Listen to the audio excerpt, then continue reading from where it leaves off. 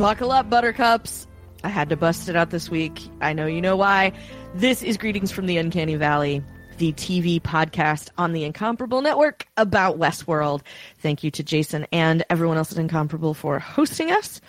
I am your host for this show, Kelly Gamont. With me, as always, is Don Melton. Party on, Don. Party on, Garth. And holy cow, this is the reaction show to Season 2, Episode 9. It's called Vanishing Point. Holy mackerel. If this is your first time joining us, where have you been for 8 episodes?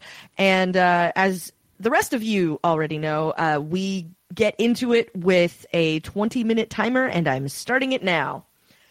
So I'm going to start this with the thing that I missed in the last episode and even the episode before, because my review of this episode is a full-on Lawrence motherfucker. Oh my God, Becky! I think they call it. I think they call it Vanishing Point because so many characters vanished this episode. Wow. Okay, so first of all, we got some context around. First of all, again, these previouslys. The little clip show at the beginning to kind of refresh you on where everybody is with everything. God, I love them. I love them so much. But, you know, I was at dinner tonight, a Father's Day dinner, and my niece and nephew were there, and my niece's boyfriend, and I ranted on them about not watching Westworld Season 2 yet. And it's like, what the fuck is the matter with you people? You know, they're grown. You know, they're in their 20s, early 30s. And so it's like there's no more wine as gifts. And Alice and I are known as the wine people until you watch this thing. And I told him, and my niece says, well, do they have ketchup previews before the show? And I said, yes, and they're great. And I remember when I was driving back here to do this show with you, now I realized, you know, I love those. Kelly loves those, but you can't tell what the fuck is going on in those previously on Westworld things. They're gorgeous, but they are no help for, you know, really previously. Yeah. Well, they are. They're a refresher. Yeah. Remember, these two people stood here. It was tense. Remember, this person did this thing. You know, whatever. So, I like them. I was just listening to a little bit of the. I don't often do this, but I was going back and spot checking some of the audio from our previous episodes, and I came across the reaction show I did with Chris and Curtis, and that was one of the things that we talked about, was that we were marveling at the efficiency of doing the previouslys this way, and I really love it. But we got to get into the episode. All right. So I'm going to try my best to keep moving us along. So, Man in Black, holy cow. Yeah. I was really fascinated by his story, and I was 100% convinced that he was going to pull the trigger on himself. Yeah, because we that was the big surprise. Not so much that he mowed his daughter down, although now I'm just angry because I don't think we're ever going to find out why what happened to her notebook, and how long it took her to get all of that stuff together, and, you know, why she wanted to put it out in the world. But this is Westworld. You know, she'll be back in a flashback. But Katja Herbers confirmed tonight that she is indeed dead. Yes. Oh, I have no doubt. And she also confirmed... But I was sad to see her go because I loved her as a foil for the Man in Black. Oh yeah, I thought they could get some mileage on this for a couple of seasons. But apparently, what do I know? The other thing that's obvious from Katja, the way Katja Herbers was talking, as you know, because you told me on. By the way, it's so much fun to watch the episode before Kelly slightly, because the things she says in iMessage are just hysterical. What's the one you have here? Why is MIB digging in his arm with a knife? And this is in all caps. That's why I shouted it like that. So much shouting. So Katja Herbers says it's obvious what he's trying to do is find an excuse, right? He's thinking, maybe I am a host, and maybe that's why I killed my daughter, you know? So he doesn't shoot himself in the head or the chest, but Emily has gone with a very efficient shot to the chest, but another fellow that we're all very fond of got it in the head. But we knew that from episode 1 this season. We see... Yes, but we didn't know how. And I want to go back and see, because I think one of the theories I threw out there was that Teddy ends up doing it to himself. Because I said it was never Dolores. I think if I'm recalling correctly, and I may not be, because I've had to pick up all of my brain from the wall behind the couch so many times this season that I may have missed a piece or two, but I thought what I said was that either he does it to himself or like Maeve uses Teddy as a tactic to get to Dolores. That was like my 100%. Entirely possible. I don't even remember, but the thing is, we've been reminded multiple times that he's dead in the current time frame. I mean, in episode 7, we see his dead and lifeless body on a pile of hosts or is that episode 6, with Bernard looking on through the glass. So it's not like we didn't know he wasn't shot in the head. No, we always knew that, but it was the context of it, because we knew that was the part that was going to be important. It wasn't showing us that he was dead that was important. Yeah. It was how he got dead. And James Marsden, bless his heart, shot us all right in the feels with this one. Oh, God. That was just that reaction. And the way, and you know what it was for me, was the minute when he was making abundantly clear to her that he was never going to hurt her, that it never entered his mind that that's what he was going to do. But didn't you love the thing where they show him, Arnold? So obviously Dolores and Teddy were created by Arnold, right? Mm-hmm. And because Arnold was the one who woke him up. And the first thing Teddy sees is Dolores. I just thought that was so touching. And I thought, this is not going to go anywhere good. Yes. Yeah, when they show shit like that. Wow. Yeah. Yeah, so I believe I just counted now. And you wrote 17 no's in iMessage. This oh my God, Teddy! He's doing himself in. Low. Yeah, that seems low for the number of times I said it out loud. I'm just gonna put that out there for the record. Yeah.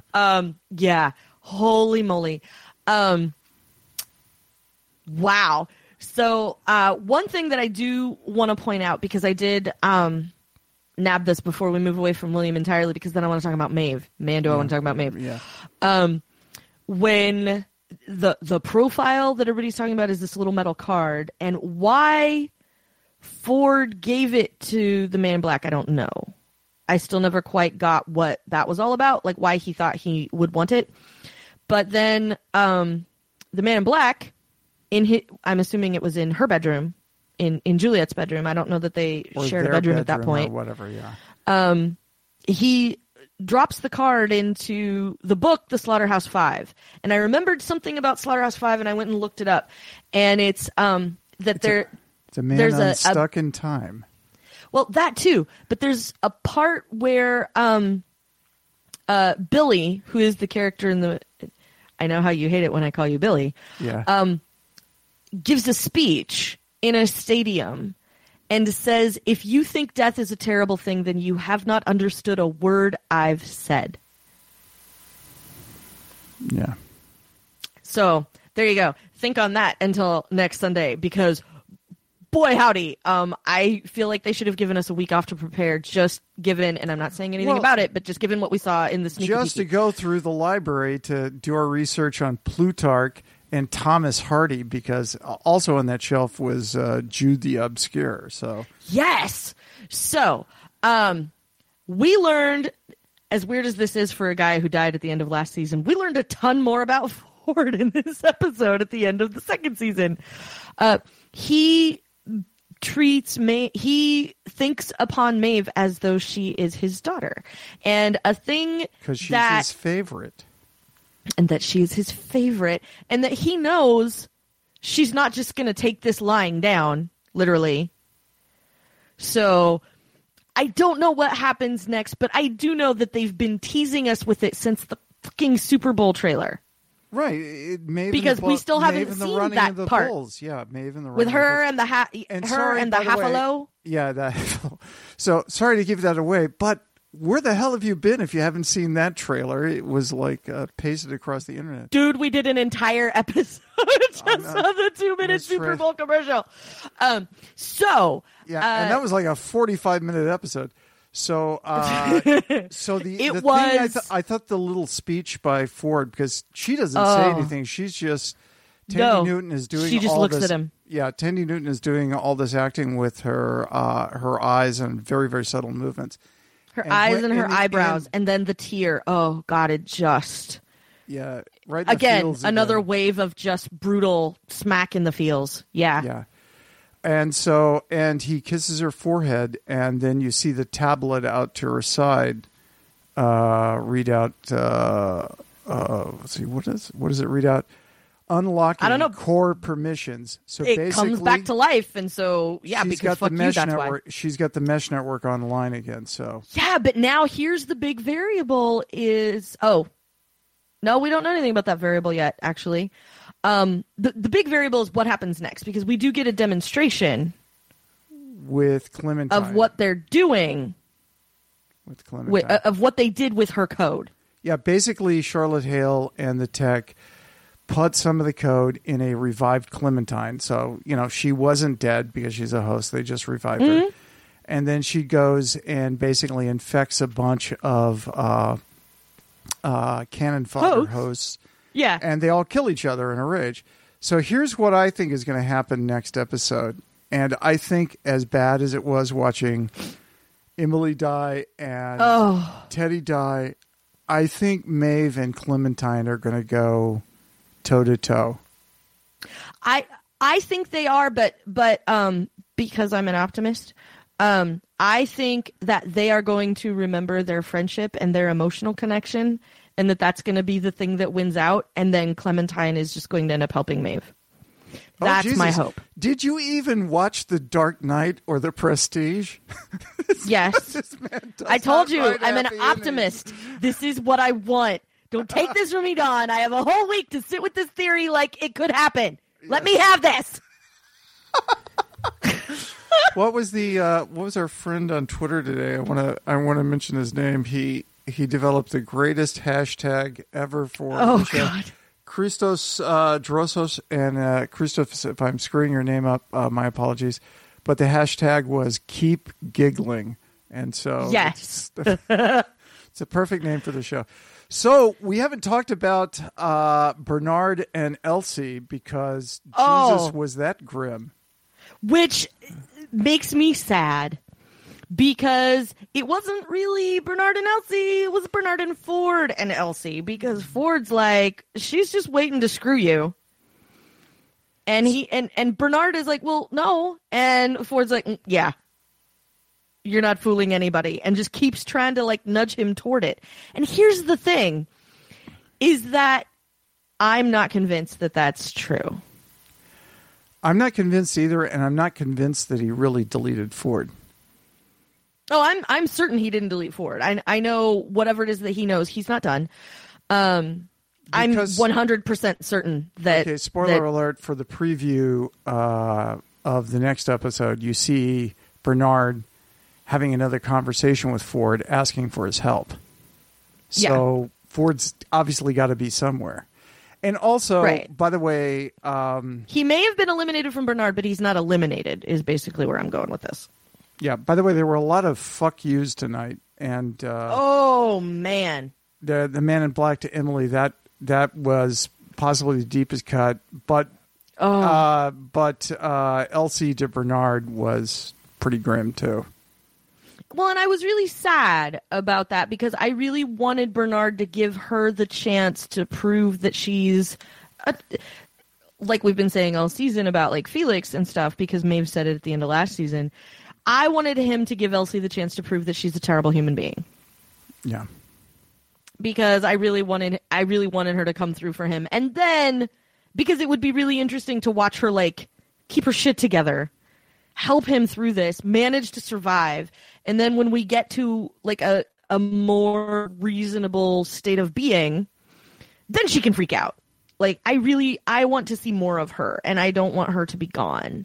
And I'm sad that we're probably going to have a limited amount of Elsie at the end of the season, just like we did last season. It kind of makes me sad.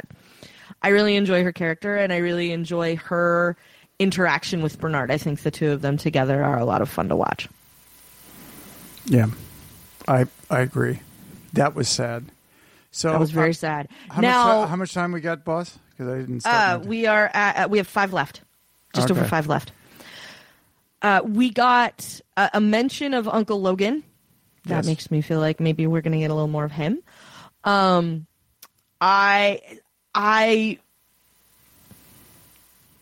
So this is one of those episodes where it feels like some of the slower parts of some people's characters in previous episodes. And I say slower relatively. But I feel like some of that stuff is what's paying off here. Like, we got basically a retelling of Juliet, the Man in Black's wife, and Emily's mom, her final night on Earth. And it's when the Man in Black she's had too much to drink, and he brings her home from a party, pours her into bed, and she looks at him and says, "Tell me one true thing." And he pulls a blanket up over her, and she closes her eyes, and he assumes that she is asleep now. And he just lays it out anyway. Like, basically, he's like, I'm a fucking terrible human being. And you are a much better human being. And you are the only person who can see inside me that I am actually terrible. And it breaks my heart that you're the one that has to see it. And it's terrible, and I feel really bad about it. And he does it in a much nicer fashion, but he really just lays himself bare in front of her. He's like, you're absolutely right. Everything that you're saying about me, while terrible, is not wrong. And that, I think, was the part that... And he doesn't look comfortable with it. Like, I did feel like there was at least a little bit there of, like, he's not okay with the fact that this is who he is, but he can see that this is who he is, and lets her know that, and just lays it out for her. And then he takes this little metal card and he tucks it in the Slaughterhouse-5, and then he leaves. Yeah, it's almost as if he's trapped. And seeing the stuff that what's on the card later is anticlimactic compared to what he said to her in a way. Exactly. Because he let her know that she was absolutely right. And part of the reason that she is in the state she is in is because the rest of the world thinks there's something wrong with her, because this is her opinion of her husband, and it turns is 100% accurate.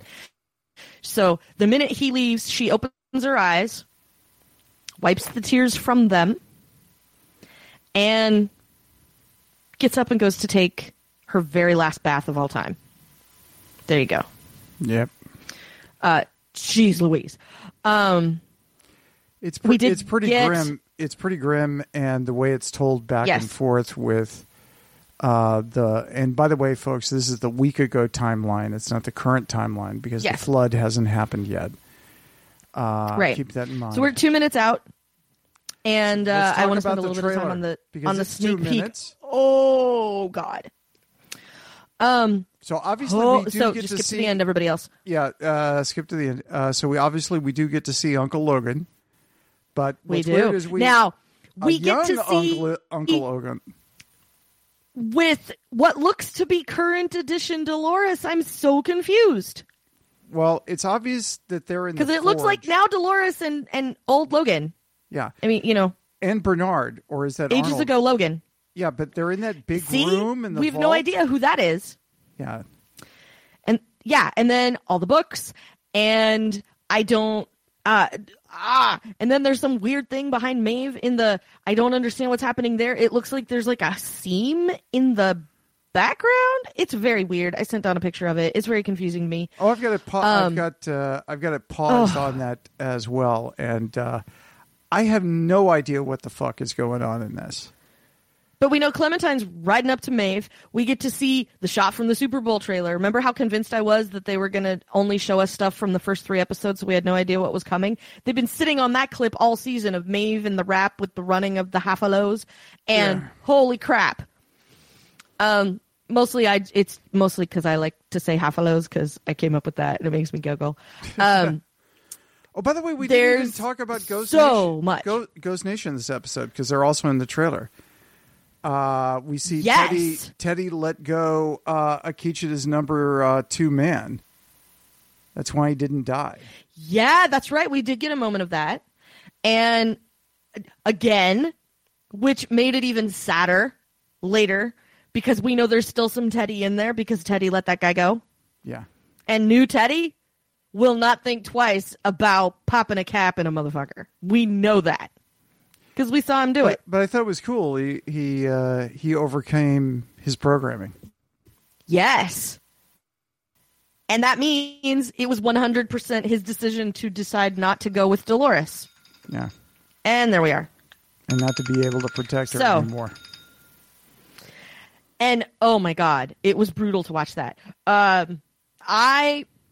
Last week I wanted to watch the episode again because I thought that it was a very lovely piece of storytelling.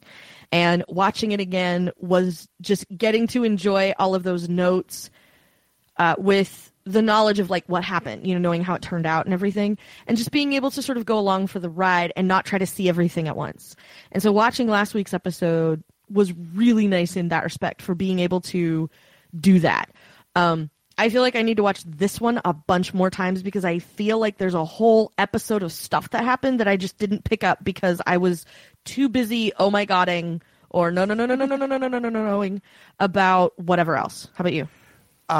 I agree, and I'm going to rewatch not for the same reason I rewatch Kikuya because it was like listening to an opera or something, it was elevated. This was very raw and being raw like a nerve. It was painful. But when you think about it, it's very reminiscent of episode 9 from season 1, because we all know what happens at the end of episode 9 of season 1 is Ford tells Bernard down in sublevel 83 to shoot himself. Sublevel 82, rather. 82? 83? Yes. 83. Sublevel 83. They're in the basement. Yeah, they're in the basement. Thing. Yeah, in the special room to shoot himself. Yeah. And so it was like, what the fuck just happened at the end of that episode? And it's the same thing with, Emily and Teddy, and also Maeve on the table, and the little readout to her side. Yes. So, what the hell is going on? But I must say, I watched the credits very, very carefully because the credits will always, except for the first 4 characters. They'll always tell you who's going to appear in the episode. And so I watch them very carefully. And it's always really good to see, with Ed Harris and Anthony Hopkins. So I was like, oh, yeah. Oh, yeah. Ford's still here. So, yeah. So. Holy cow, next week. And he's obviously in next episode. So Anthony Hopkins was lying through his teeth about not being in this season, wasn't he? Because he's been in the whole last half of the show. Yeah, something. Yeah. There's something in how he phrased it, so, what he said was true from a certain point of view, I'm sure. Yes. So, this has been the reaction show for Season 2, Episode 9 of Westworld. And I've been your host, Kelly Gamont, for Greetings from the Uncanny Valley. With me, as always, is Don Melton. Party on, Don. Party on, Garth. I'd like to thank, again, Jason and everyone at Incomparable for hosting us. This episode will go out the door immediately. As per tradition, we're just recording a little later than usual tonight. And until later this week when we record the next to last analysis show, be excellent to each other.